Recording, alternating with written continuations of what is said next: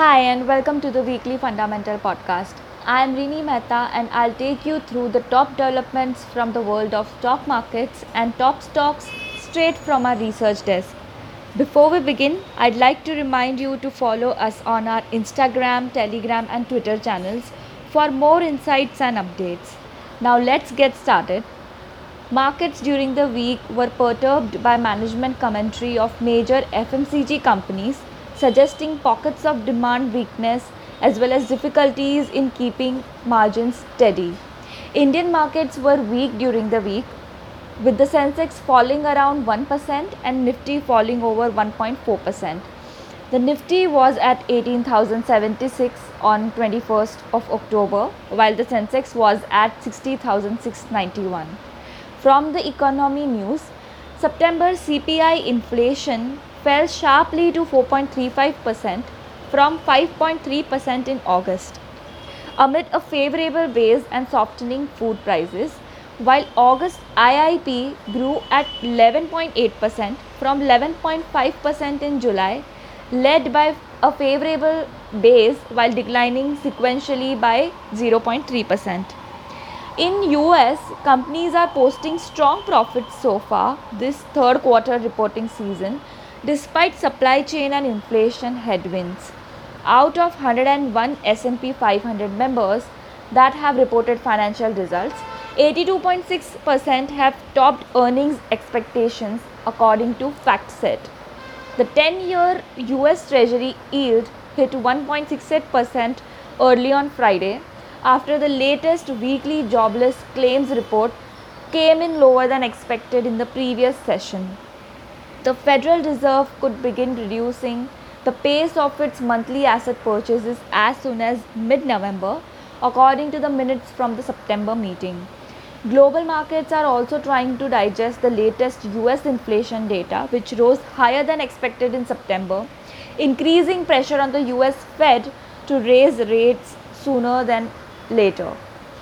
Now coming to the FPI flows, FIIs were net sellers till date in the month of October to the tune of rupees 7,172 crores. We expect FPI flows to remain volatile in the emerging markets. Moving on to the top stock picks, our pick of the week is Bajaj Auto with buy rating and fair value of rupees 4,650. We believe the company is well placed to gain from rising exports and increase in market share in the premium motorcycle segment. The company will be following threefold strategies to gain market share in the domestic two-wheeler market. First is aggressive product launches in 125cc segment. Second is retaining dominant position in sports motorcycle segment, lesser than 250cc segment. And third is providing innovative offerings in top end of the entry motorcycle segment. Despite raw material headwinds in the near term, the company has multiple levers to maintain or improve its profitability over the medium term. So a fair value of rupees 4,650 is based on sum of the parts valuation. For detailed analysis on the recommended stocks, you can visit the research section on the Kotak Securities website. Moving on, we have a reduced rating on Asian Paints. We believe that Asian Paints delayed and inadequate price hikes thus far, notwithstanding unprecedented inflation, was a calculated move to some extent to capitalize on the challenging raw material inflation to accelerate share gains. Further, the message is clear that Asian Paints is determined to defend market share even if it means sacrificing margins. We cut FY 22 to 24 EPS estimates by 3 to 12% as we factor in higher inflationary pressure in the near term and competitive pressure in the medium term.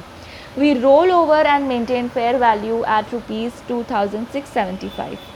Lastly, on L&T Financial Holdings, we have ad rating.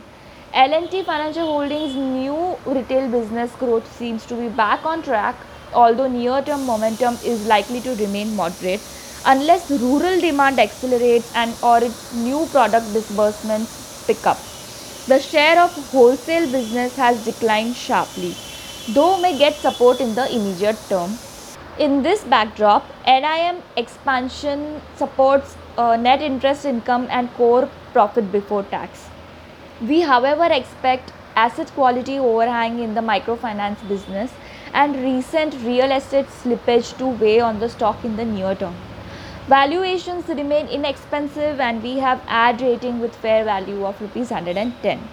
So guys, that's all for today. Come again next week for more such updates. Thank you and happy investing.